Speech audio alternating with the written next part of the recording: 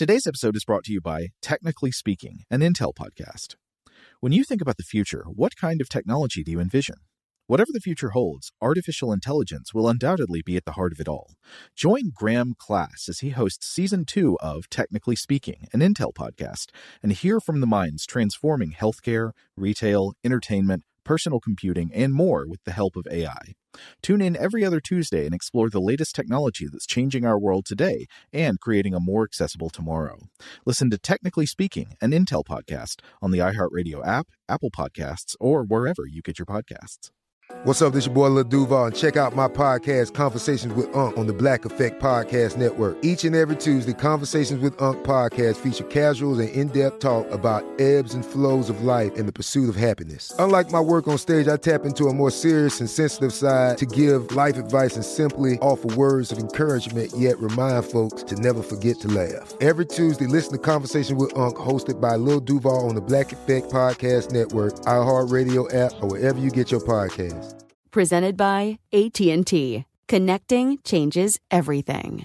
This episode is brought to you by Navy Federal Credit Union. At Navy Federal, it's been the mission to help the military community for over 90 years. And not just help them, but do everything to make sure they not only grow, but flourish. That's why Navy Federal Credit Union has all kinds of great savings and investment options like share certificates with sky-high rates. So don't hesitate. Start growing your finances today with a variety of savings and investment options. Navy Federal Credit Union. Our members are the mission. Savings products insured by NCUA. Investment products are not insured, not obligations of Navy Federal and may lose value.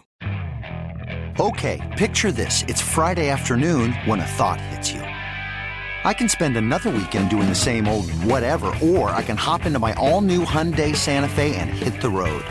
With available H-Track all-wheel drive and 3-row seating, my whole family can head deep into the wild. Conquer the weekend in the all-new Hyundai Santa Fe. Visit HyundaiUSA.com or call 562-314-4603 for more details.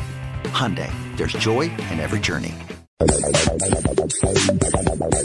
Welcome to Stuff to Blow Your Mind from HowStuffWorks.com.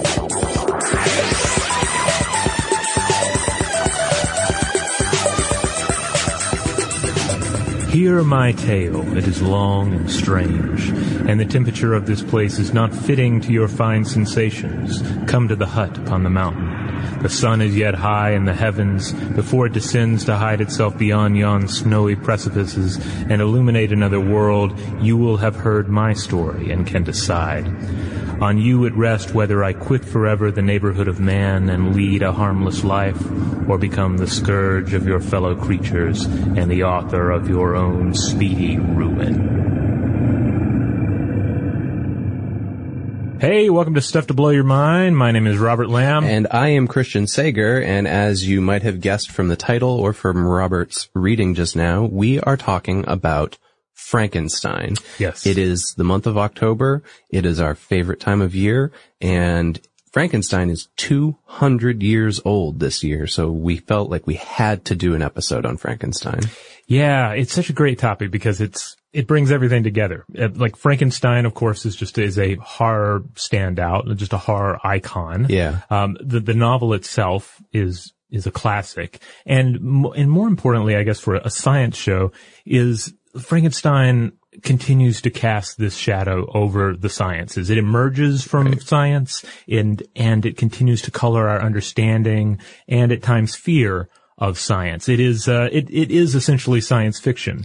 And people often, you forget about that when you just get caught up sometimes in just the sheer monster aspects of the thing. Yeah, I even read one account that described it as the first science fiction novel. Mm-hmm. I don't know if that's necessarily true, but certainly we think of it as horror, probably more because of the movies, but the book itself is a little bit of both. And it's not the book itself, which we're going to mainly focus on the book today. Of course, we'll talk about the other pop culture resonance of this book throughout history, but the book is not gory. It's, the scenes where the monster kills people are pretty much just like, and then he snapped her neck. It wasn't like, it's not Boris Karloff-y even, right? Yeah, it's really a tremendous book that I think stands the test of time rather nicely. I think it communicates well to modern viewers. It's a complex book. Yeah. The the monster, the creature is not just a shambling killer.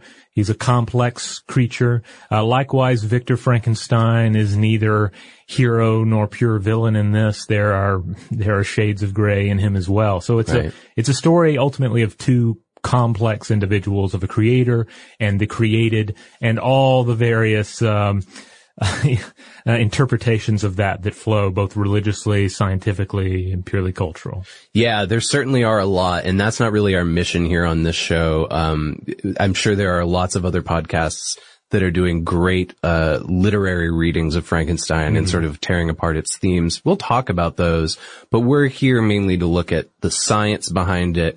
We will briefly talk, though, as we usually do, about, the cultural importance of this media artifact, basically.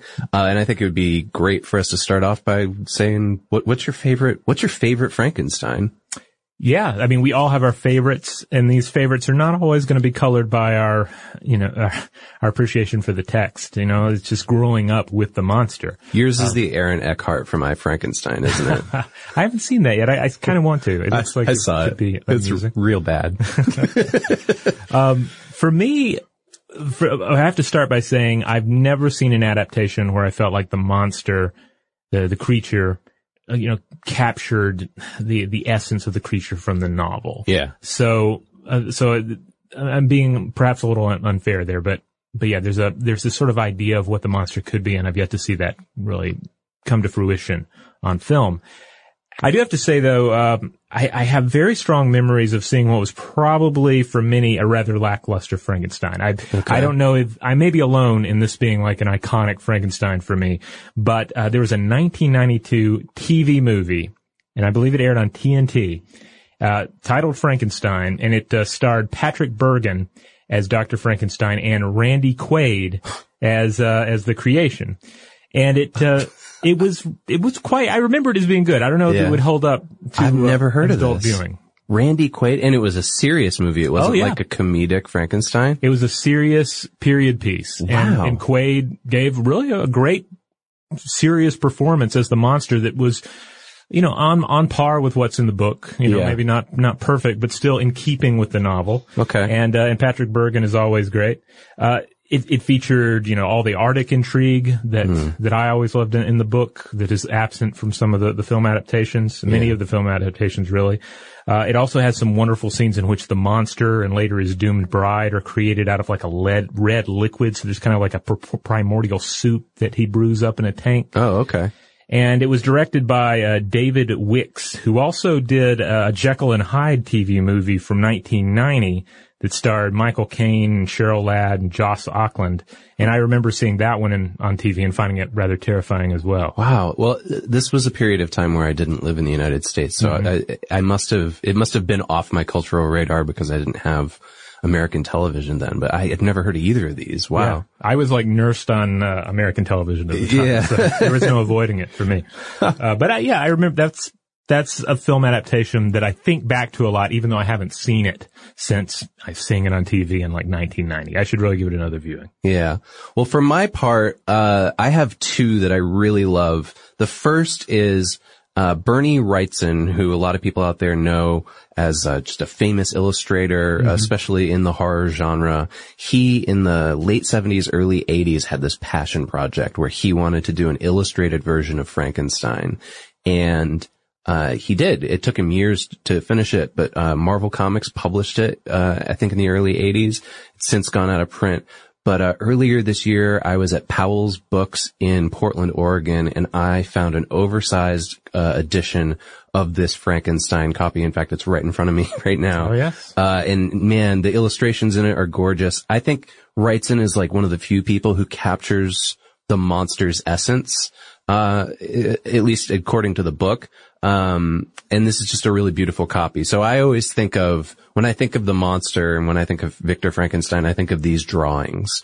But I have to say there's a totally whacked out version of Frankenstein that I also love from the comics that a guy we often talk about on the show, Grant Morrison, did. Very short 4-issue series, Frankenstein Agent of Shade. And Frankenstein is basically a monster hunter. The monster, not Victor Frankenstein. He's a monster hunter, and he goes like all over the world and even to Mars to hunt monsters. And it's just this absolutely insane psychedelic Frankenstein ride. Oh wow. So yeah, he's like part of like a group called Shade that's basically like the government version of like a paranormal control team or something like that. So they send him in. The bride is in it too, and she's also an agent, and they've like sewn extra arms on her. So she's like, she's got a bunch of guns and weapons and stuff like that she, you know, she's adept at fighting with like, I think 6 or 7 limbs or something like that. Well, this sounds about right for Grant Morrison. You have a gothic horror creature that is also kind of a Hindu goddess that's involved in some sort of paranormal psychedelic investigation. Oh yeah, he very much plays up the Hindu goddess part. She even has like a jewel, I think, on her forehead and everything. Oh, cool. Yeah. I should check that out. And then of course, just from growing up, the ones that, well, not growing up, the ones that I love too are Tom Noonan in Monster Squad. Oh yeah. He was my Frankenstein because he was just like the nicest Frankenstein who helped out the kids at the end of that movie. Yeah, he was a good guy, Frankenstein. He was, yeah. The monster. And lately, Penny Dreadful, Rory Kinnear's performance in that as the monster is, wow, really great. And it's essentially Robert Smith. Yes, as the monster. It is right? very much. Yeah, I can't remember the name of the guy who plays Victor Frankenstein, but he's incredible as well. The whole Frankenstein arc in Penny Dreadful is amazing. Very well done. I have to say too that I have a lot of love for the Hammer horror films and their various interpretations of Frankenstein and the creature. It's Christopher Lee, right? It depends on who's involved. Okay. You know, it's kind of a revolving cast at times, though. Peter Cushing played Victor or Dr. Frankenstein or whatever, or Baron Frankenstein, whatever twist they were doing on it in a number of them. So he's kind of like the iconic Frankenstein the man. Okay. The monster varied, but from a purely design level, I really love David Prowse's monster from Frankenstein and the Monster from Hell from 1974. Yeah. I'm sure you've seen this one where the monster looks like a gorilla with like the top of its head sewn back on. Classic Hammer horror special effects. Yeah. So it looks tremendous. We're really, you know, here in the States, I really wish that there was like easier access to all of those Hammer things. You can find a lot of them on YouTube nowadays, but like, man, it would be great if you could just like stream all of those on like one service or get them at your local video shop or something like that. They're really hard. If you have a great local video shop like we our own do. Videodrome, you can. But it's true. harder with these streaming services. Yeah. They're not as readily available, although Hammer's making a comeback right now. So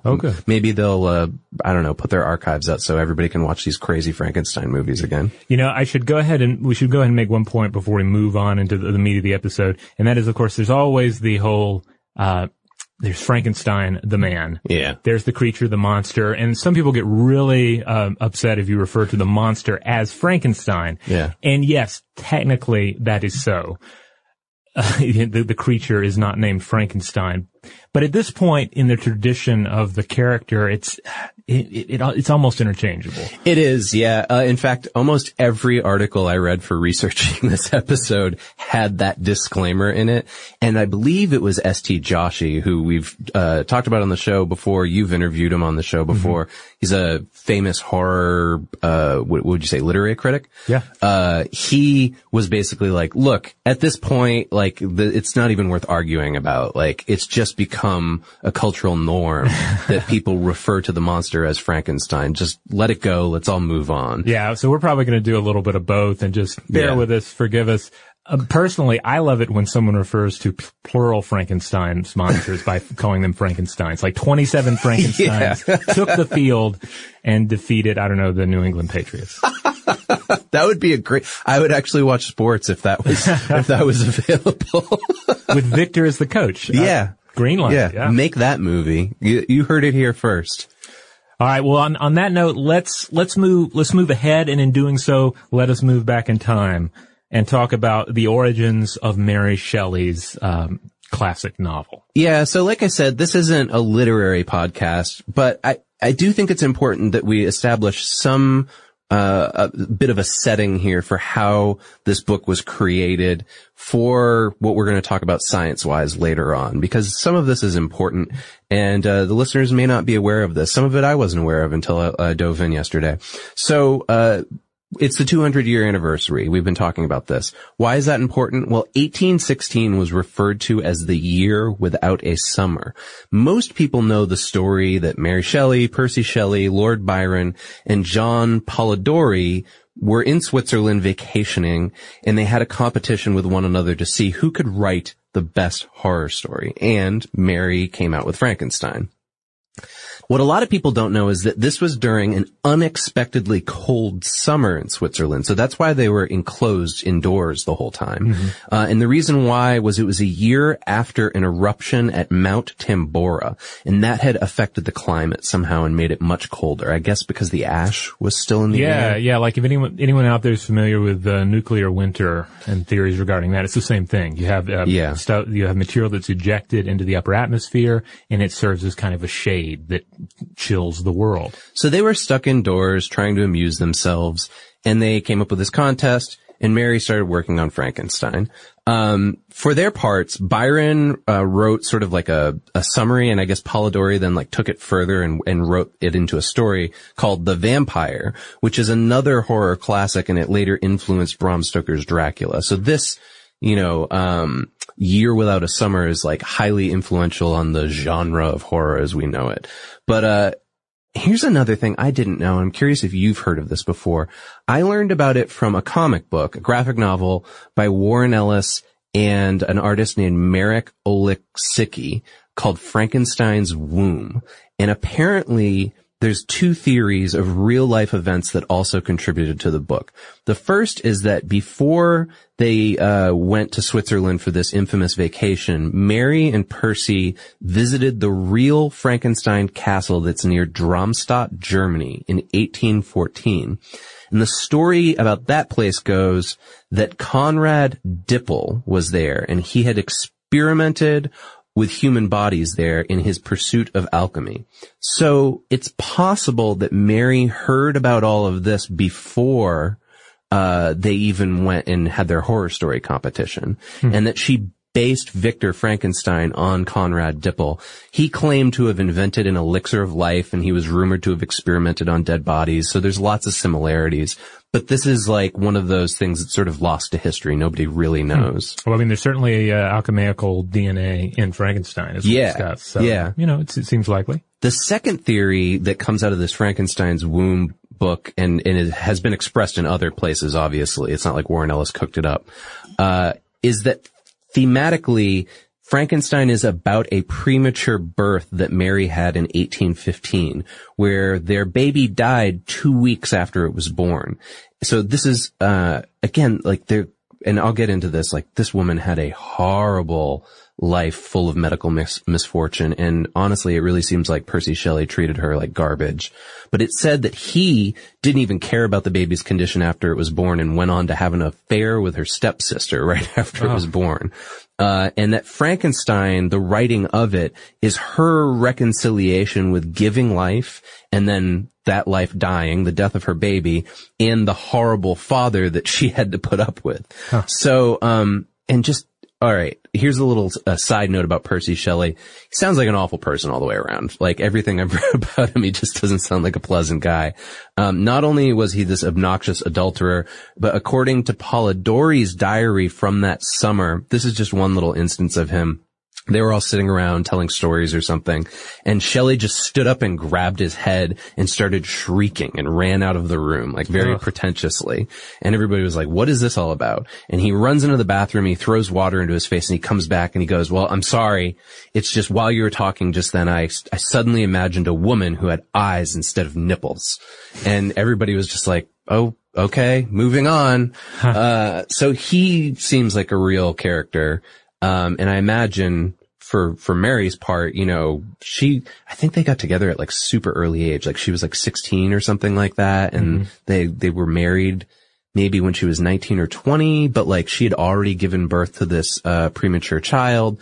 Lot of weird stuff around this. And Well, I guess on that theories like that, I can certainly see where it could be a part of the genesis of the story, because certainly misfortune and life events in general tend to color our creative endeavors. Yeah. But I guess I tend to shy away from theories that say, oh, this book right here is all about this one thing. Yeah. 'Cause I just don't think life necessarily works like that. Well, and Frankenstein is one of those books, right, that like, I'm trying to remember if I read it in high school. I definitely read it in college because I took horror classes in college, but like, it's one of those books, sort of like Catcher in the Rye, where you can like, you as the reader bring your themes to it. And lots of people try to apply those and say like, this is what this is about, right? And Frankenstein's one of those. I mean, it's very universal in that way. So a lot of people take different things from it. So yeah, you're right. Those are just two sort of little maybe factoids about its genesis. Another thing I read was an article called The Medicine of Shelley and Frankenstein out of a journal called Emergency Medicine. And this sort of traced the medical misfortunes, as I mentioned earlier, of Mary Shelley and how they may have influenced it. That she was very much aware of science, medicine, and the ideas of life and death because of all of these things. So I'm going to hit you with them real quick. So Mary Shelley's mother was Mary Wollstonecraft, who was a prominent feminist at the time, but she actually died 10 days after giving birth to Mary from puerperal fever, which was a pretty common occurrence at the time, I think. There's also mention of the birth of their daughter, who I talked about earlier, Clara. That's the one who died at 12 days of age. Reportedly, Mary had dreams of this dead daughter being reanimated by fire right afterwards. So you can imagine how, like, traumatized this woman was. Like, she grew up without a mother. Her first kid dies. She's, I guess, like, eloped with this kind of jerk. In 1816, just after Mary gave birth to their second child, William, her sister, Fanny, committed suicide with laudanum. Then in 1817, Percy had another wife, and her name was Harriet, and she committed suicide while she was pregnant with his child. 2 weeks later, 2 weeks after this woman commits suicide, Percy marries Mary. And then they have a third child, and that's Clara Everina Shelley. And she died at 13 months of age from dysentery. Then William, who was the one who was born earlier, he dies in 1819 from malaria. So she's had 3 kids who've died. Her sister, her, what do you call her? Other wife? And then her mother. They've all, like, everybody around her just died. And then Percy himself is lost at sea in 1822. Mary contracts smallpox in 1828, and she lives until the ripe old age of 52, when she died from a brain tumor. So I guess you could say her short life was full of life, death, and the whims of brilliant but unstable men. Exactly. In the form of her husband. Which makes sense regarding the book. And just that, like, she would have been aware of a lot of the medical scientific goings on of the time. Not just because of this, but also because her father and Percy and Byron, they were all sort of interested in this stuff and talked about it and met with scientists of the time, as we'll talk about later. So at the heart of Frankenstein, of course, we have the tale of a human creating life, particularly a human male creating life using science to do so. And in that, like, the mythic roots of this thing run pretty deep. And if you follow the mythic roots far enough, you also reach, like, the basic psychological underpinnings of this whole notion of humans giving life to an unliving object. So I'm just gonna coast through some of this here for you. So we have numerous examples of this to draw on in myth, of course. You've got, for instance, the Greek myth of Pygmalion, in which, a female sculpture is awoken with the help of the god Venus. And medieval Jewish folk tales are full of golems, artificial beings that are, brought to life via a tablet of sacred words that are inserted beneath the clay humanoids' tongues. countless other examples exist. Yeah. Now, but humans have a knack for attributing life to artificial likenesses. And we call this anthropomorphism. And it refers to when we take non-human or impersonal objects and we give them human or personal characteristics or behaviors. Yeah. And so this is a good spot for us to note something about Shelley's version of the monster. This Frankenstein's monster was not sewn together and blasted to life with lightning, as we've come to understand from James Whale's 1931 film. In fact, the machines that are in that were actually inspired by Nikola Tesla's high voltage devices. In the book, however, the monster is more like a golem or a homunculus in that it's brought about by what is called, quote, an elemental principle of life, like alchemy, that is then applied to various, quote, raw materials from the dissecting room and the slaughterhouse. So yes, it's undead meat, I guess, but it's not even necessarily human parts. It's more like a flesh golem. Yeah, and while there is an allusion to some sort of electrical nature to the secret, it's very much a secret in the book because the book is told from the point of views of Victor and the creature. Yeah. And Victor, as a first person narrator here, does not want to share his secret. Like most of the book is about how ashamed and awful he feels about having brought this thing into being, and therefore he wants to die with the secret. Yeah, so he why does not would he share tell with the anyone? reader. Yeah, exactly. Yeah. Remember, the narrative setup is that they're in the Arctic. He's on a ship with the ship's captain, I think, or somebody who's on the ship, and just basically recounting the story to him, and is full of woe at all the tragedy that it has wrought him. Yeah, as he and his created chase each other to the ends of the earth. Exactly, yeah. But yeah, we have this basic idea that we have the power to think things to life. Yeah. Not in a literal sense, but in a metaphoric and psychological sense. A brick is just a brick until we paint a smiley face on it. Right. And then it becomes inevitably a little harder or a little easier to throw that brick down a well because you've imbued it with a sense of being. And this interesting quirk stems from something anthropologists call the law of similarity, which holds that humans inevitably link superficial real-life resemblances to deep, unreal resemblances. So a baby doll isn't an actual infant, but it resembles one enough to make it real to the child who plays with it. And there's a way to test the law of similarity on your own. You can sketch a face of a loved one on a scrap of paper and then crumple it in your hand. And when you do that, do you feel a connection? Do you feel that connection that your mind forms between the resemblance and the thing itself? Probably so. So out of this phenomenon, we have innumerable magical and religious practices that emerge in human culture, such as harming a person's likeness to produce the same effect on the actual person, so-called sympathetic magic that includes the burning of effigies, the use of voodoo dolls, etc. Right. And the roots of anthropomorphic thinking lie in the human capacity for reflective consciousness, the ability to use what we know about ourselves to understand and predict the behaviors of others. And these empathetic qualities gave early humans an evolutionary advantage, allowing them to not only outthink other people, but also to fit the behaviors of domesticated animals within the confines of human society. Yeah, that's very important. Yeah. So, and then as kind of a sidebar to that, it also gives us the place in human cognition to dream about bringing man-made likenesses to life, be it a statue of a woman or a flesh golem in a Gothic basement. Which brings us to alchemy. Yes. And I want to read a passage here from the book, actually, before we dive into this. There is, Mary Shelley was obviously well aware of alchemy at the time, and she works it into the book. There's a point where Victor's studying at the university, and he's got some, I guess, mentors, and one of them is referred to, they don't give his first name, he's just M. Waldman. But Waldman sort of, guides Victor's study and says, you can use my machine. So it's implied Waldman sort of knows how to do this himself, maybe. And he says this about alchemists. He says, the ancient teachers of this science promised impossibilities and performed nothing. The modern masters promise very little. They know that metals cannot be transmuted and that the elixir of life is a chimera.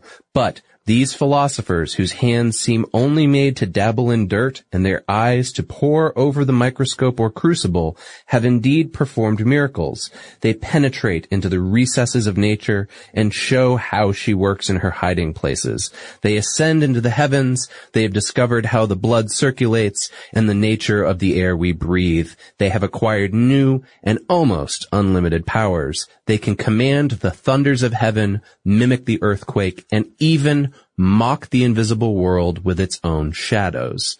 So there's a little bit of a setup here that Shelley's giving us, which is, yes, alchemy was a thing, and we acknowledge that Victor Frankenstein is pretty influenced by it, but modern science is here to pave the real way that alchemy left behind. Yeah, and that, I think that gets to the heart of what alchemy was.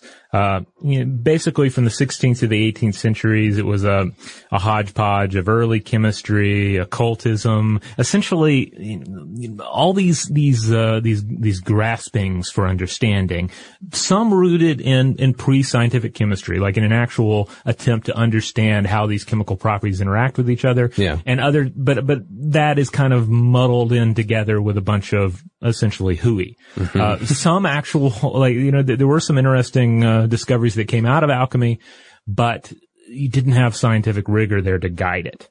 Right. And remember, Conrad Dippel, who may or may not have influenced this story, was an alchemist and claimed that he had found the elixir of life. Now, the elixir of life is also known in alchemaic circles as the Philosopher's Stone. Yeah, the Philosopher's Stone was certainly one of the main alchemical goals, if you will.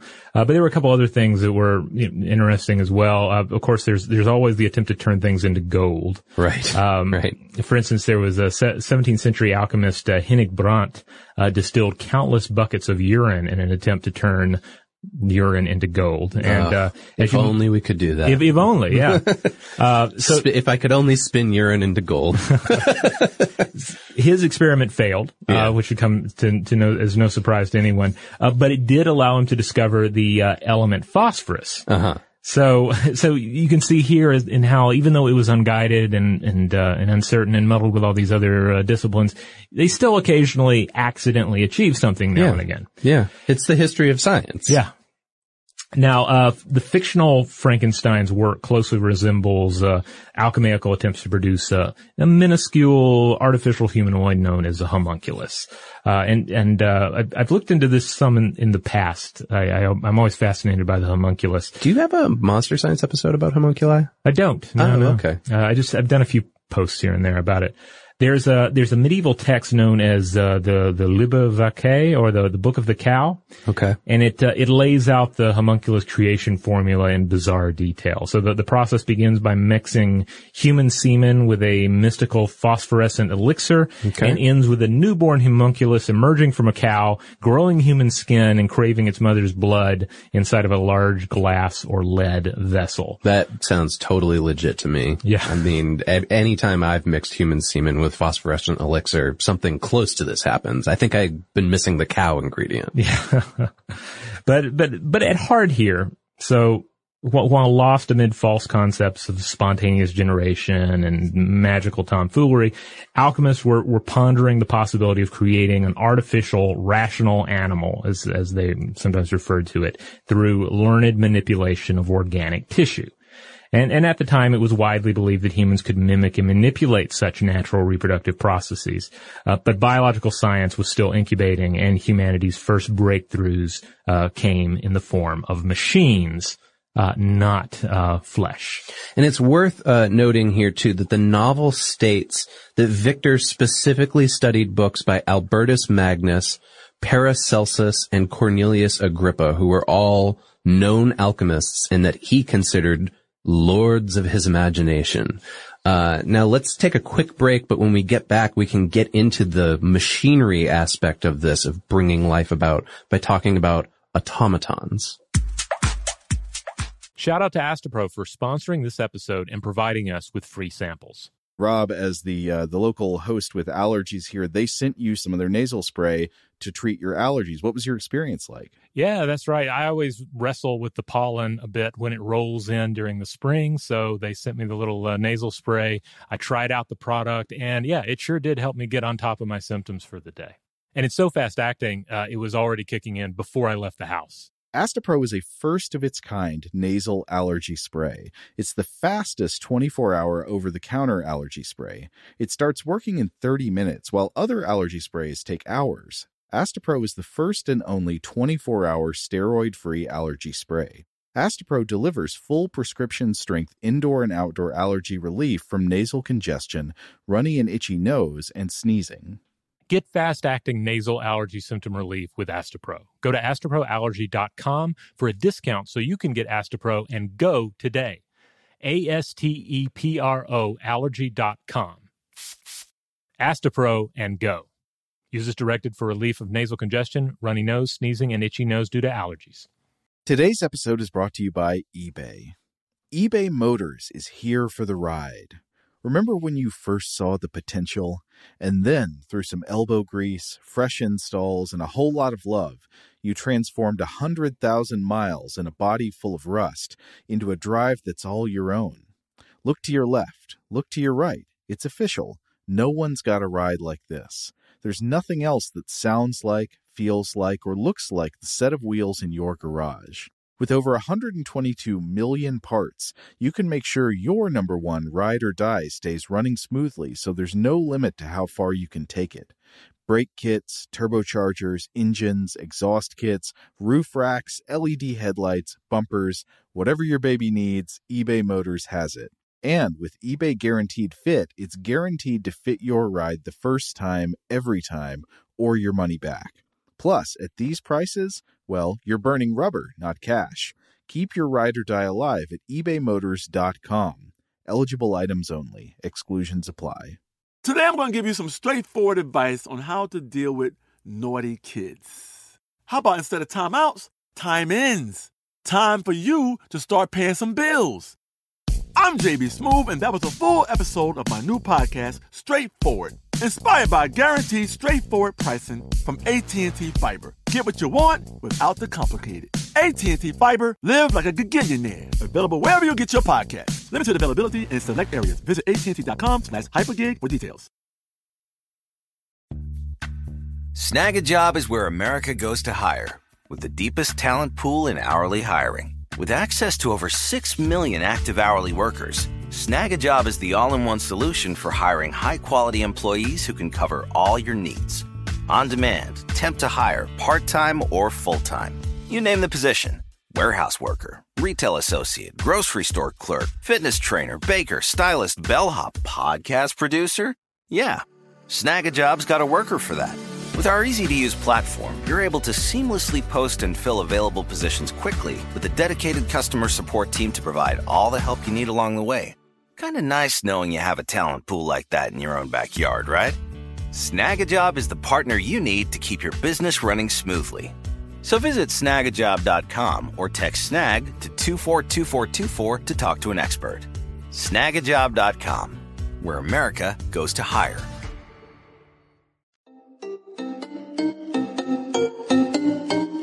All right, we're back. So, The Automaton. Slightly different deal than Frankenstein. I can't think offhand of any examples of like Frankenstein adaptations where they've gone for like a purely mechanical monster. The one that immediately pops into my head is Frankenstein's Army. Have you seen that? Oh, yes. Yeah. It's really good. They're very mechanical, but there is like organic tissue sewn in there too, right? Yeah, they're kind of like steampunky cyborgs. Josh Clark turned me to that movie, and I watched it on Netflix one time. So if you've never seen it, the premise of the movie is that Victor Frankenstein, it's like his grandson or somebody like that, is alive during World War II, and the Russians, he's working for the Russians, and he builds like this army of Frankensteins that then just destroy Nazis. And it's a found footage film too. Like somehow they're filming the entire thing during World War II. It's pretty great. It's been a while since I've seen it. It's more of a filmed haunted attraction. It's more of a haunted house than it is a movie. But it's still a lot of fun if you're in for that experience. The monster designs are amazing. That's the best part. Yeah. Now, as far as Frankenstein is concerned, we don't see a purely mechanical Frankenstein, and certainly that's not what is presented in the book. But it's really difficult to think about Frankenstein's historical underpinnings without thinking about the obsession of automatons. The idea that, certainly people can't build something out of flesh, but we can build machines. And if we build machines that look like humans, if we can program them to make them so that they move in certain ways, then we are at least mimicking a living body. They're not intelligent in any sense of the word, but they serve as a forerunner to modern computational robots. Now, accounts of automatons date back as far as the 4th century BCE, when Greek poet Pindar wrote of animated statues on the streets of Rhodes, and you had accounts of other individuals building self-propelled mechanical birds.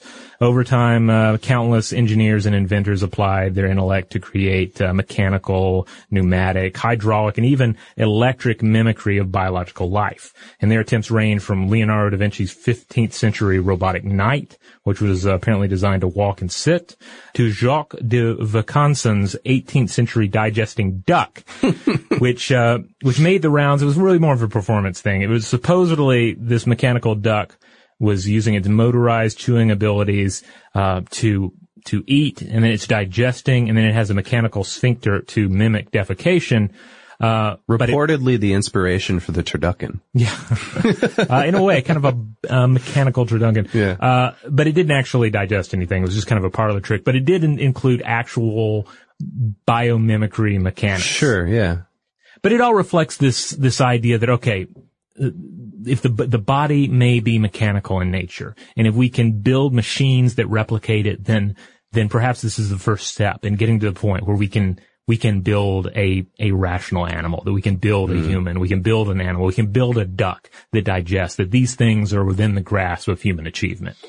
Yeah, this speaks to, I think, just like this ongoing theme throughout human myth, and also in science to a certain degree, but of us creating life outside of our regular reproductive means, right? And of course, Frankenstein's about that, but you can even say Data from Star Trek The Next Generation is also about that, right? In his own way, he's a Frankenstein. It gets down to stuff we're still struggling with today. Whatever we can create that resembles a human, that resembles a human thought, that tweaks the human design. What's the divide between all of that biology, the biomechanics, and actual identity, actual consciousness? 17th century French philosopher René Descartes viewed nature as primarily mechanical. He avoided the messier existential complications of this view by defining the human soul as an independent force, as the ghost in the machine, as philosopher and Descartes critic Gilbert Ryle would later describe it. Yeah, Descartes, classic philosopher, the old am I a brain in a jar? How do I prove that I'm not just a brain in a jar and a demon is torturing me into thinking that existence is real? That was pretty much a whole semester of college for me, trying to wrap my brain around that one. Yeah, and like I say, it's stuff we're still worrying about today as we creep further and further towards the sort of artificial intelligence that potentially reflects our own consciousness. So that too is a major theme in Frankenstein, because the creature is, like I say, unlike some of the more basic film adaptations, he is a rational creature. He has emotions. You feel a lot of sympathy for him in the book. Really, more in my reading anyway, you feel more sympathy for the creature than you do for Victor, who is reckless and impulsive and just kind of a disaster. Yeah. And what is the creature but a result of his disastrous choices? Yeah, and this brings us around to the alternate title of the book, which is The Modern Prometheus. And in many ways, Victor is that modern Prometheus. And as we were talking about earlier, there's a million different ways that you can try to dissect that and figure out what the themes are going on there. I think the term modern Prometheus was coined by Immanuel Kant. And in reference, it was referencing Benjamin Franklin's experiments with electricity. So let's take this apart for just a second here. Prometheus in the Greek iteration stole fire from the gods, right? But then there's a Latin iteration as well, of Prometheus, and he was basically bringing men to life, I think from clay, by using particles of, quote, heavenly fire. So also electricity, maybe. So there's a lot going on in there. Was Mary Shelley purposely connecting it to both of those? And how did she envision the I guess symbology of Prometheus as relevant to her context, right? The time that she lived in, when people were experimenting with electricity, trying to discern what the meaning was between life and death, and whether you could use electricity to revive a dead body. Yeah, I mean, Promethean figures are fascinating in various mythologies, be it actual Prometheus or some other iteration of where you have a character, an individual, a demigod even. Sometimes it's just kind of a semi-human hero who takes something from the gods and gives it to humans. Generally, it's like a technology or an ability. There are Chinese myths where it's more agricultural in nature. And so, like, what does that mean? Does that mean that humans here, have they stepped out of beyond their boundaries? Right. Are they dabbling in God's domain? Or is it simply like, hey, they have mastered something. Here is something that previously was the domain of forces beyond their imagination, but now it is within the human experience. Yeah, obviously makes me think of the recent movie Prometheus, set within the alien mythology, and the beginning of that, where these what are they? These statuesque engineer aliens come to Earth and give life to Earth, basically by. Yeah, I mean, there's like the first 5 minutes of the film, like one of them just dissolves, right? And like his cellular, parts become the nature of life. Well, yeah, when they're presented as titans, and Prometheus was a titan. So it's really, the metaphor is strong in that one. Yeah. So this brings us to the real nuts and bolts science behind Frankenstein. And that all starts with bioelectricity. So I want to do just a real basic encyclopedia breakdown of what we mean by bioelectricity here. We're referring to the electric potentials and currents that are produced by or occurring within living organisms. So this is not necessarily Frankenstein's monster, but the experiments of people like Luigi Galvani and Alessandro Volta in the 18th century influenced this field of study, and we're going to talk about them much more in the next couple minutes. Generally, they were looking for a connection between electricity and the muscle contractions in frogs and other animals, and it led to modern developments where we can now measure bioelectric effects in clinical medicine, right? You know, we can measure how electricity emanates from our hearts and our brains, etc. It's part of our modern medicine.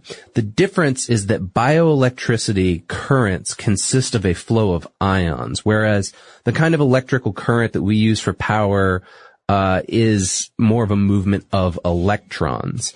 Bioelectric pulses accompany all muscular contraction, and in nerve and muscle cells, basically what happens, there's a chemical or electrochemical stimulation that changes the cell membrane so they discharge a current along those fibers and activate the contractile mechanism, so the contraction of these muscles. Now, Professor Sharon Ruston has written quite a bit about the science behind the context of the time that Mary Shelley was living in that influenced this. And I want to talk about a couple of these. There's 3 or 4. The first is that at the time of the novel's writing, drowning and resuscitation from drowning were a very big thing. As she tells it, despite the fact that a lot of people worked along the Thames in London, they couldn't necessarily swim. And so there was this group that was started called the Royal Humane Society in London. It was established in 1774, but its first name was the Society for the Recovery of Persons Apparently Drowned. And its whole aim was to publish information on how to resuscitate others and save lives. Saving people from drowning was such a big deal that they used to have an annual procession in London of all of the people that were, quote, raised from the dead by these methods, okay? One of these people was Mary Shelley's mother, Mary Wollstonecraft, who had tried to kill herself by jumping off of Putney Bridge into the Thames. Huh. And afterward, she complained that she was inhumanely brought back to life and misery. And as a consequence of these resurrections, there was a growing fear that it wasn't just drowning, like maybe you could appear dead and then you'd be alive. So what if I get buried alive? This is where people really start freaking about the idea of being buried alive. Huh.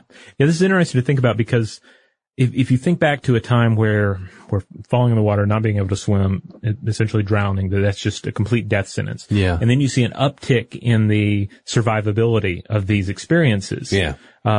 It could, we view it today as just a basic reality that individuals can be resuscitated. But when the idea is fresh, it takes on these kind of supernatural aspects. Yeah, very much so. I mean, here's the thing is that doctors at the time, in fact, one of them was Shelley's doctor, his name was James Curry, wrote a book where he argued that the only way to be sure that someone was dead was if putrefaction began.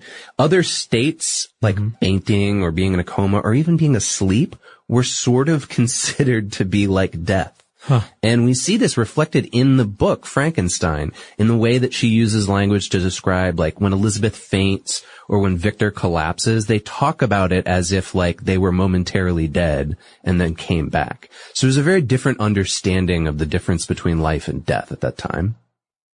Now we get into Galvani, Volta, and Aldini. These are the Italian electrocutioners, as I like to call them. These guys played with electricity. My understanding is you guys talked about you and Joe talked about them in a previous episode that was all about sort of the zany religious antics around electricity. Yeah. And I'll be sure to include a link to that episode, to those episodes in the, on the landing page for this episode.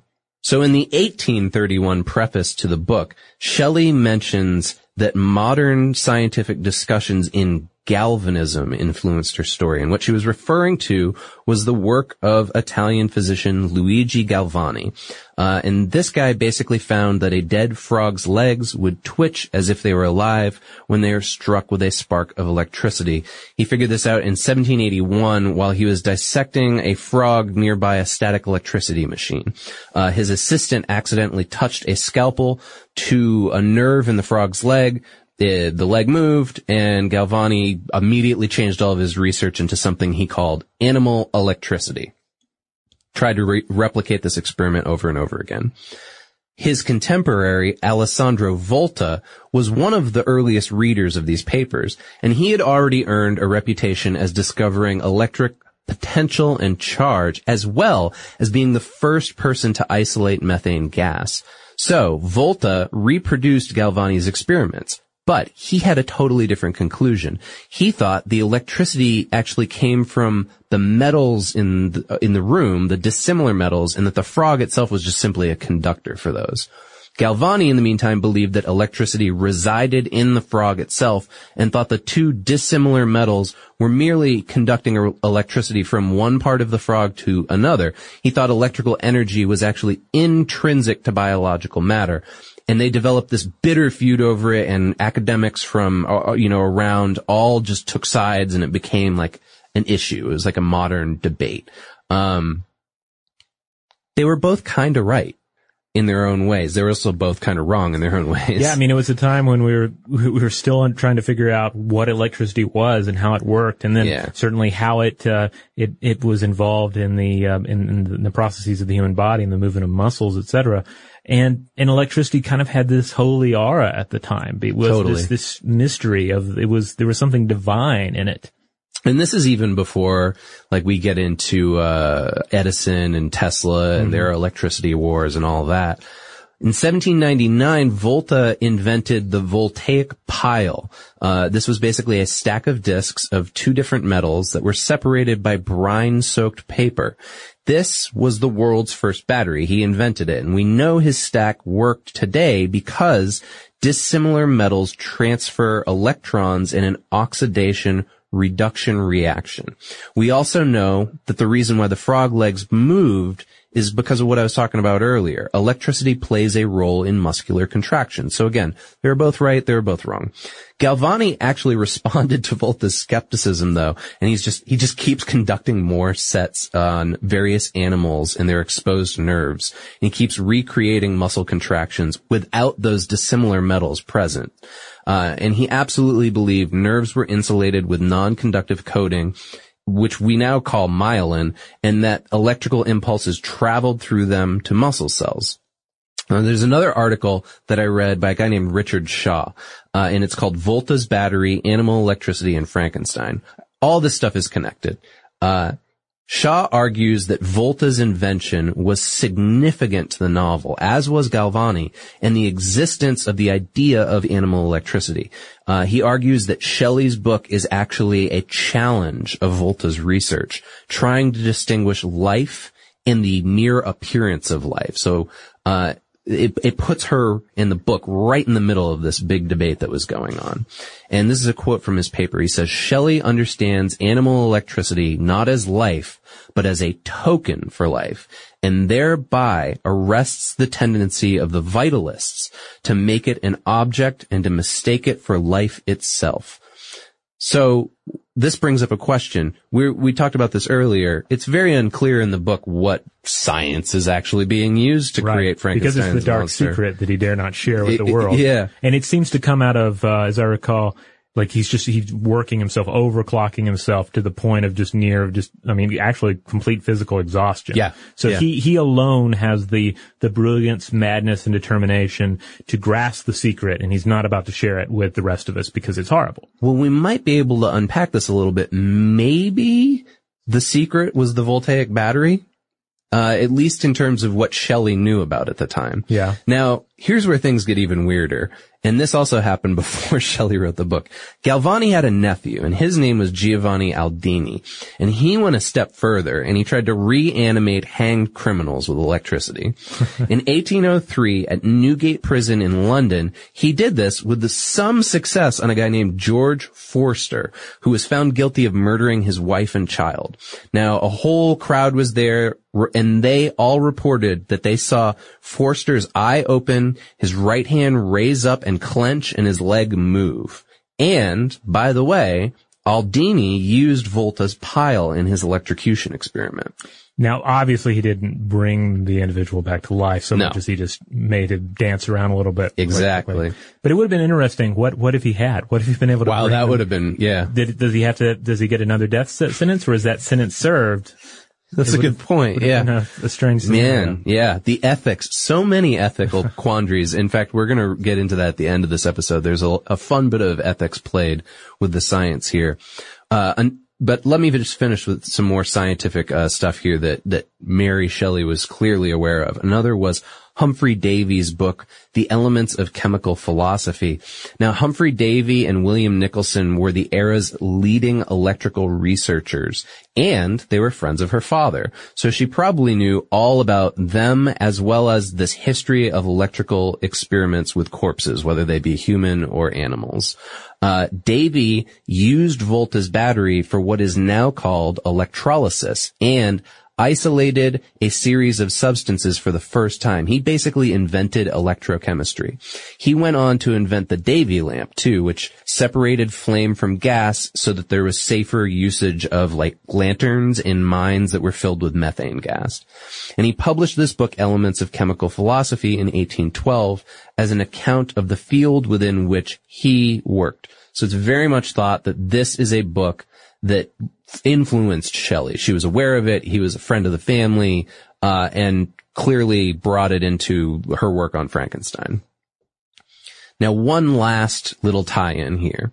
There was a big focus on life and the body at the time as well, and another debate was going on between two surgeons this time, John Abernathy and William Lawrence, and they were arguing about the nature of life. Now, here's the thing. William Lawrence had been the Shelley's doctor previously. I mean, think about all those medical misfortunes we talked about earlier. She must have visited a lot of doctors. So he was seen as a radical because he argued that life was simply the working operation of a body's functions.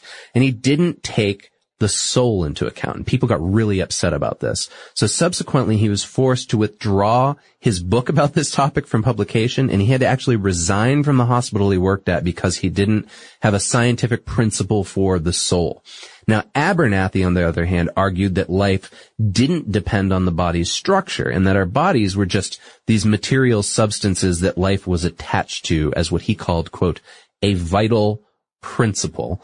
Now, this goes right back to what we were talking about earlier with alchemy and the biomechanical soul, and especially golems. I mean, essentially what Abernathy is saying is like, oh, we're just all golems that are filled with souls. Today's episode is brought to you by eBay. eBay Motors is here for the ride. Remember when you first saw the potential? And then, through some elbow grease, fresh installs, and a whole lot of love, you transformed 100,000 miles and a body full of rust into a drive that's all your own. Look to your left. Look to your right. It's official. No one's got a ride like this. There's nothing else that sounds like, feels like, or looks like the set of wheels in your garage. With over 122 million parts, you can make sure your number one ride or die stays running smoothly, so there's no limit to how far you can take it. Brake kits, turbochargers, engines, exhaust kits, roof racks, LED headlights, bumpers, whatever your baby needs, eBay Motors has it. And with eBay Guaranteed Fit, it's guaranteed to fit your ride the first time, every time, or your money back. Plus, at these prices, well, you're burning rubber, not cash. Keep your ride or die alive at ebaymotors.com. Eligible items only. Exclusions apply. Today I'm going to give you some straightforward advice on how to deal with naughty kids. How about instead of timeouts, time-ins? Time for you to start paying some bills. I'm JB Smoove, and that was a full episode of my new podcast, Straightforward, inspired by guaranteed straightforward pricing from AT&T Fiber. Get what you want without the complicated. AT&T Fiber, live like a gigillionaire. Available wherever you get your podcast. Limited availability in select areas. Visit AT&T.com/hypergig for details. Snag a Job is where America goes to hire, with the deepest talent pool in hourly hiring. With access to over 6 million active hourly workers, Snag a Job is the all-in-one solution for hiring high-quality employees who can cover all your needs. On demand, temp to hire, part-time or full-time. You name the position. Warehouse worker, retail associate, grocery store clerk, fitness trainer, baker, stylist, bellhop, podcast producer. Yeah, Snag a Job's got a worker for that. With our easy-to-use platform, you're able to seamlessly post and fill available positions quickly with a dedicated customer support team to provide all the help you need along the way. Kind of nice knowing you have a talent pool like that in your own backyard, right? Snag a Job is the partner you need to keep your business running smoothly. So visit snagajob.com or text SNAG to 242424 to talk to an expert. Snagajob.com, where America goes to hire.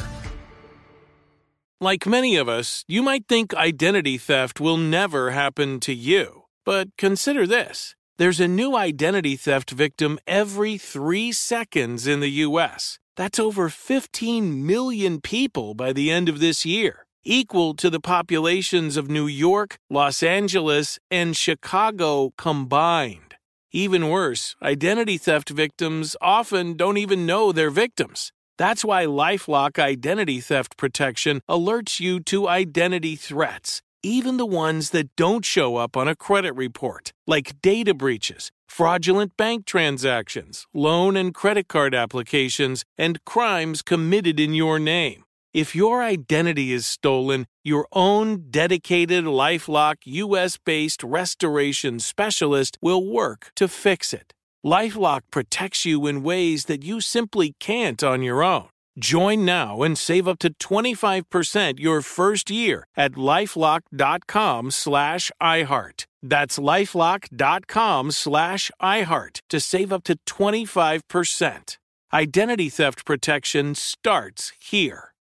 You know, one thing about all these historical dissections, I guess you'd say, of Frankenstein and the individuals and the works that may have inspired Frankenstein, is that sometimes when you start absorbing a lot of it, it begins to feel like an attempt to ground a female author's success in the works of male scientists and male writers and male professionals, etc. Yeah.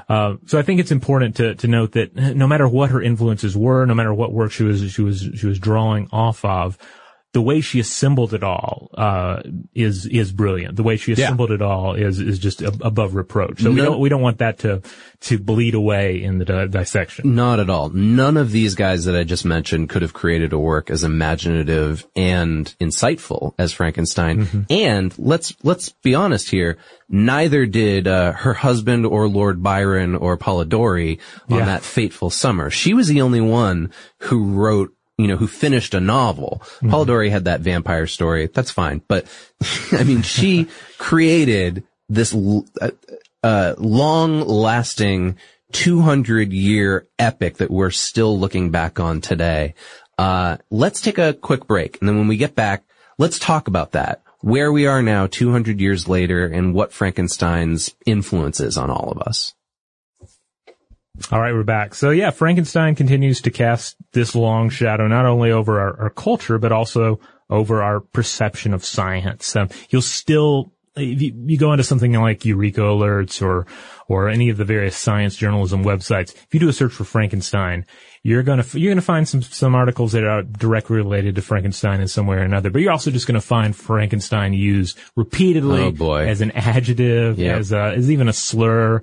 Tell me about it. Yesterday, trying to do research for this episode, man, I really had to make use of all of the filters in our library search engine to try to really hone down what I was looking for, because the term Frankenstein is used now as a verb, right? Mm-hmm. Like, to Frankenstein something. I use it like that, of course, but there are scientific articles that throw it around pretty easily to draw attention. Yeah. And, as much as we say, we can discount that and say, all right, you're using this term, you're using it poorly, etc. It has still become a part of the way that we view science. I mean, that's how influential this was as a work of science fiction.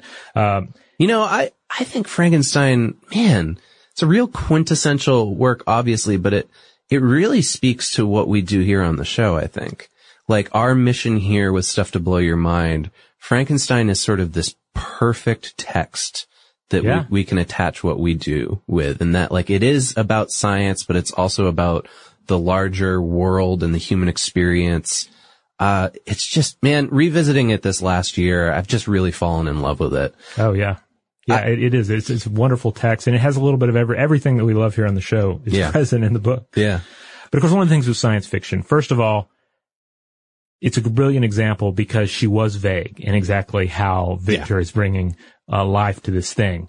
And if you're vague enough, then nobody's going to come along 10 years later and say, oh, you got it wrong, because he never actually shares the secret with the reader. Totally. Right? So there's that. But then also, we obviously have not reached the point in time where human achievement has equaled the fictional achievement in the book, the creation of life. Right. But we have made a number of advances that continue to push the boundaries and certainly give life to this shadow of Frankenstein that's hanging over things. I mean, advances in synthetic biology and other fields. In 1952, we unlocked the mysteries of DNA, and subsequent breakthroughs in genetics have empowered the science of cloning. In 2010, researchers created synthetic bacterium in the lab, the first one to be controlled entirely by man-made genetic instructions. Elsewhere, robotics continue to develop increasingly complex, increasingly autonomous artificial intelligence and biologically inspired mechanical forms. Mm-hmm. And through all of this, Frankenstein's monster continues to resonate as a powerful model of unchecked scientific advancement, as well as a reminder of the murky philosophical and ethical quagmires we wish to avoid. So, as kind of a modern myth, Frankenstein taps into that fear that like Victor, we'll lack the wisdom or responsibility to control our scientific creations. And the monster embodies such modern fears as a lab-created black hole or man-made plagues, nuclear annihilation. And the story also poses the possibility that, like the monster himself, science will deliver us to a place where we find the integrity of the human body violated and the nature of the human soul scourged. And these are themes, all of these are themes that we have talked about in the last year on the show. Like whether we're talking about bioengineering or body hacking or biosynthesis or, you and Joe did the electricity episode. Like we're circling around this stuff unintentionally. We're all in Frankenstein's orbit. Yeah. I mean, as we discussed, on some biotechnology episodes in the summer, we see great examples of the science clearly outpacing our ability to really drive home what our rules and regulations and expectations should be. Yeah. And I mean, what's more Frankenstein than that? Absolutely. The advances are beyond what we were prepared for. So this leads us to my favorite article that I found in the whole pile of stuff about Frankenstein. This is one of the most fun papers I've ever read. It reminds me of that one that we did when we did an episode on vampire blood drinking. The one about what the rate of infection would be if vampires were real.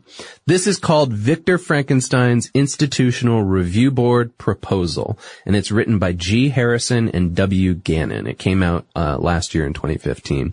It's a very fun idea for an article. The idea is, what would it be like if Victor Frankenstein had to submit his research to an institutional review board the way all scientists have to today?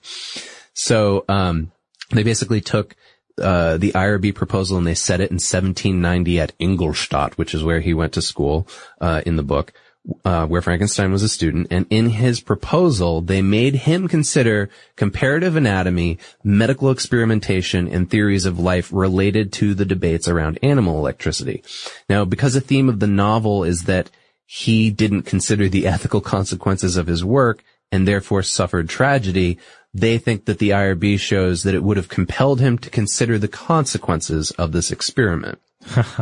I like this. I'd never heard of this. This is a totally new one. It's so much fun. 2015, right? Yeah. It was published in Science and Engineering Ethics. They note that in the novel, Victor as I mentioned earlier, he talks about all these alchemists that he studied. But they say, in addition, they basically create what you do for an IRB, a literary review, and they add a long list of authors prevalent before that time in natural history who would have influenced the debates about reproduction, regeneration, anatomy, body functions, and the interplay between electrochemical and pneumatic forces in living systems.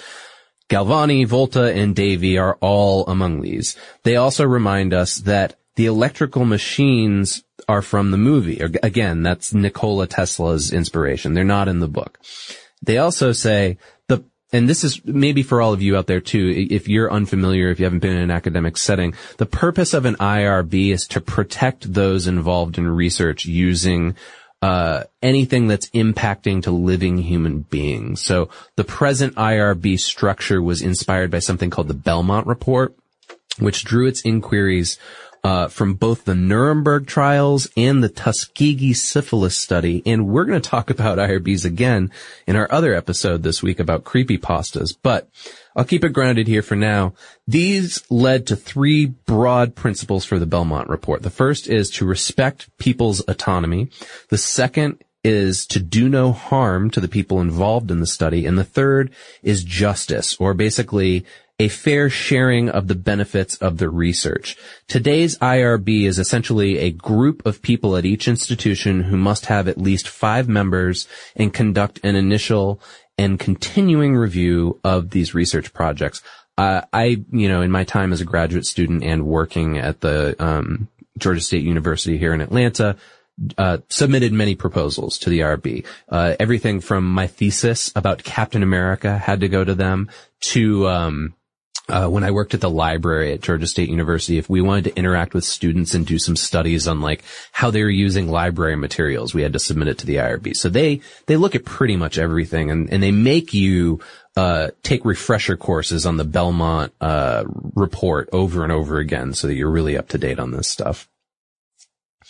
The principles of the IRB, the big argument of this fun paper is that the principles of the IRB are all essentially what the monster is appealing to Victor for throughout this entire novel. One is his acknowledgement and respect as an autonomous human being. 2, the promotion of his welfare and to protect him from harm. And 3, to just treat him with some justice and equity. So from this and the book's accounting, they argue that Victor always intended to create life from lifeless matter, which could constitute as impacting living human beings. And they outline a proposal. It's I'm going to very briefly cover it. It's like a 20-page paper, but they cover the basic building blocks of life, including the protocols for how he's going to catalog and carefully store all of his body parts. The reconstitution of simpler organisms, basically how he's going to reverse the process of death in all the various systems of a body, and then how he applies biotechnology to the creation of a human being. And they speculate the way that he would pitch this is by generating electrical charges in a series of Leyden jars and supplementing them with a jolt of electricity from a bolt of lightning. All of this would convulse this organism's systems back into life. Their conclusion is that if Victor Frankenstein had just completed an IRB proposal, he would have had to consider the consequences of his experiment and acknowledge his responsibilities to his creature, and it would have given him the chance to think through what he was doing ethically. I love it. My favorite quote from this paper is him saying, this is them writing in his voice, "If I animate a human creature, I will assess risks for the being as well as for the surrounding community with whom the creature might interact." And another one is, "Should I succeed in creating a rational being, I will ensure its privacy and try to ensure that it does not become a spectacle or a monster for the amusement of others." This is like one of the most fun papers I've ever read. It's a brilliant idea. Yeah, I want them to do a sequel to this, where they write a proposal for Herbert West Reanimator. I think that would be another worthy cause. Oh yeah, just about any mad scientist would work, because I mean that's what I love about looking at a mad scientist character, is asking what were your goals here? What were you really trying to do? How does this possibly fit into any kind of actual scientific rigor? So circling back to the 200-year-old thing, I just want to lead us out here with two of, I think that we could easily say this, the leading minds in horror literature that are alive today. The first is S.T. Joshi, who I mentioned at the top. Mm-hmm. He has a book that I have mentioned on this show many times that is a survey of all of horror literature called Unutterable Horror. And his section on Frankenstein in it, he says it is a richly complex tale that fully justifies the mountains of commentary it has inspired. So we mentioned that earlier. All of this swirling conversation about themes and intentions and influences and everything. He says it's all justified because this book is great. He also says the passages that are about science show that Shelley is departing from the Gothic tradition's reliance on medieval superstition as the source for terror. And that's the real important point of this book, is it's like a huge transition turning point in the world of horror literature.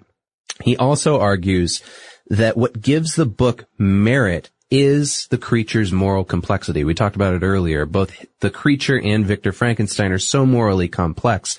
Joshi says, it may be the sole genuine contribution of Gothic fiction to the great literature of the world, and its themes are eternal, and Shelley, to her credit, doesn't provide simple solutions to them, so it constantly makes us keep thinking. That's why we keep turning back to it for 200 years. Yeah. And then Uncle Stevie, Stephen King, from his book Danse Macabre back in, I think that came out in 82, maybe 81. Yeah, this one I've never read, but I always remembered seeing it on the on the King racks when I would skip lunch for a week. Yeah. In school to save up my lunch money to spend on Stephen King paperbacks. Uh-huh. And I would consider that one, and I'm like, oh, it's not a tale. This is nonfiction. Yeah. I'm gonna spend it on Cycle of the Werewolf. No, I never get Cycle of the Werewolf was always a little bit more expensive. Oh, so yeah, because it was like a prestige book. Yeah, it was that was $7.95. Yeah. Your cheapest was The Dead Zone at $4.99. Yep. So that was the first one I read out of cheapness. And then you have to work some of the bigger ones, though. You're talking 1,000+ page books. That's 2 weeks of lunch money. That's true. Maybe 3. See, I always just hid in the library from bullies and read all of my Stephen King books in there during lunch. Yeah. But Danse Macabre, if you haven't read it, is King's attempt to sort of gather all of the thoughts about the horror genre together in one book. Now, keep in mind, he wrote this in like the late 70s, early 80s, so there's a lot that has happened since then. But I love it. I think you'd really like it, Robert. I keep going back to it. But in the book, he outlines basically his argument is that there are 3 major archetypes of horror that we keep coming back to. And Frankenstein's monster is one of them. He calls it the thing without a name, which is important because Victor never names the monster. That's why we have this problem. There's no name for it. There is that like sort of, I think there's a passage in it, or maybe it's something Shelley said outside of the book of like referring to it as Adam, like his Adam. Mm-hmm. Some people call the monster Adam. Well, maybe he was just trying to, retain scientific objectivity. He knew that if he named it, he'd have to copyright things it. could get messy and complicated. So King says that there are many examples of Frankenstein's inheritors. So everything from the Hulk, the Marvel superhero, the Hulk, is a version of that, to The Thing from Another World that came out in 1951. Now, remember, King wrote this like 2 years before John Carpenter's version of The Thing came out. So he would have surely included that as The Thing without a name. In fact, just last night, Joe McCormick and I went and saw The Thing here in Atlanta at our Plaza Theater. It's the first time I saw it on the big screen, and it was a wonderful experience. But yeah, I think it would qualify as this thing without a name. So when you're thinking of the types of horror that you watch, that's probably one of them. King also says, this book has probably been the subject of more films than any other literary work in history, including the Bible. And I find it hard to argue with that. I mean, I haven't counted them, but man, there's a lot. I mean, it was one of the earliest. You saw Edison's short Frankenstein film. And then, if you go to IMDb and you put in Frankenstein or Victor Frankenstein, it's just, hundreds, it seems, different iterations of those characters. So I just want to end on this. He argues that it uses one of horror's most common themes, that there are things that mankind was not meant to know. And this brings us right back around again to the mission of Stuff to Blow Your Mind and why Frankenstein is so important to it. This idea of science and wonder and oddity, and how much can we know and how far should we prod?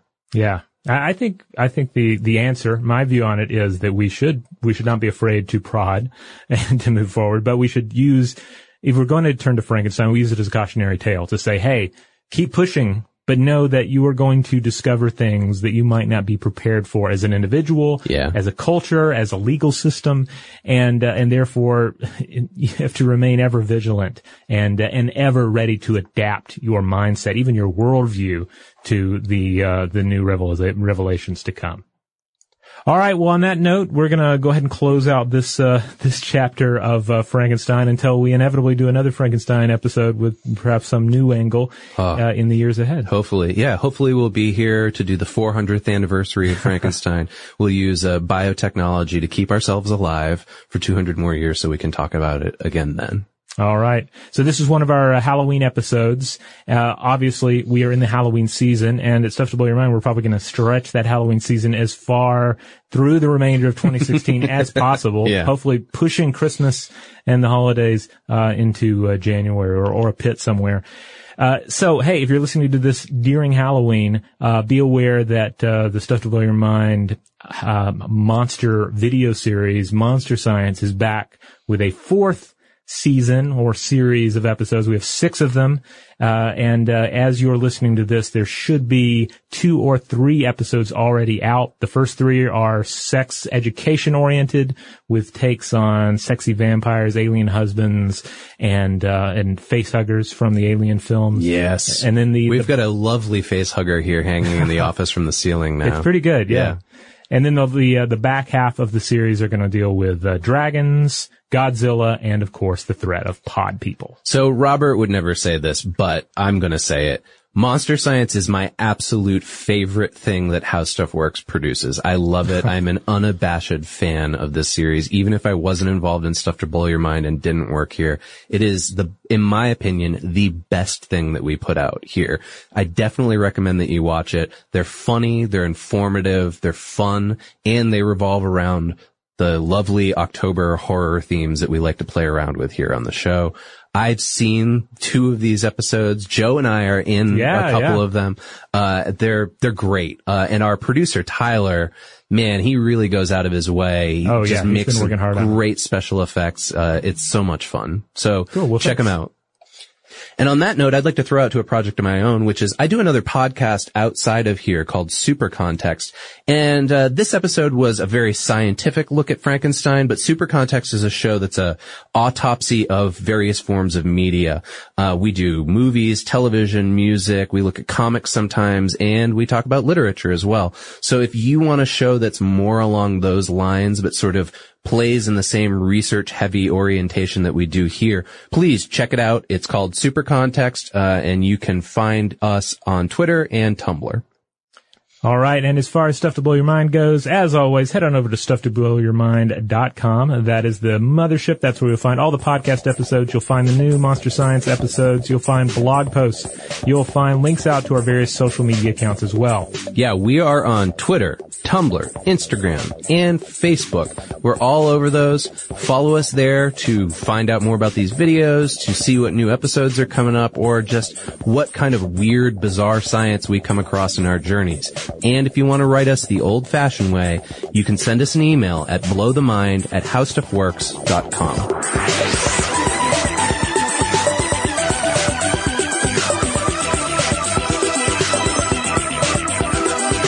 For more on this and thousands of other topics, visit howstuffworks.com.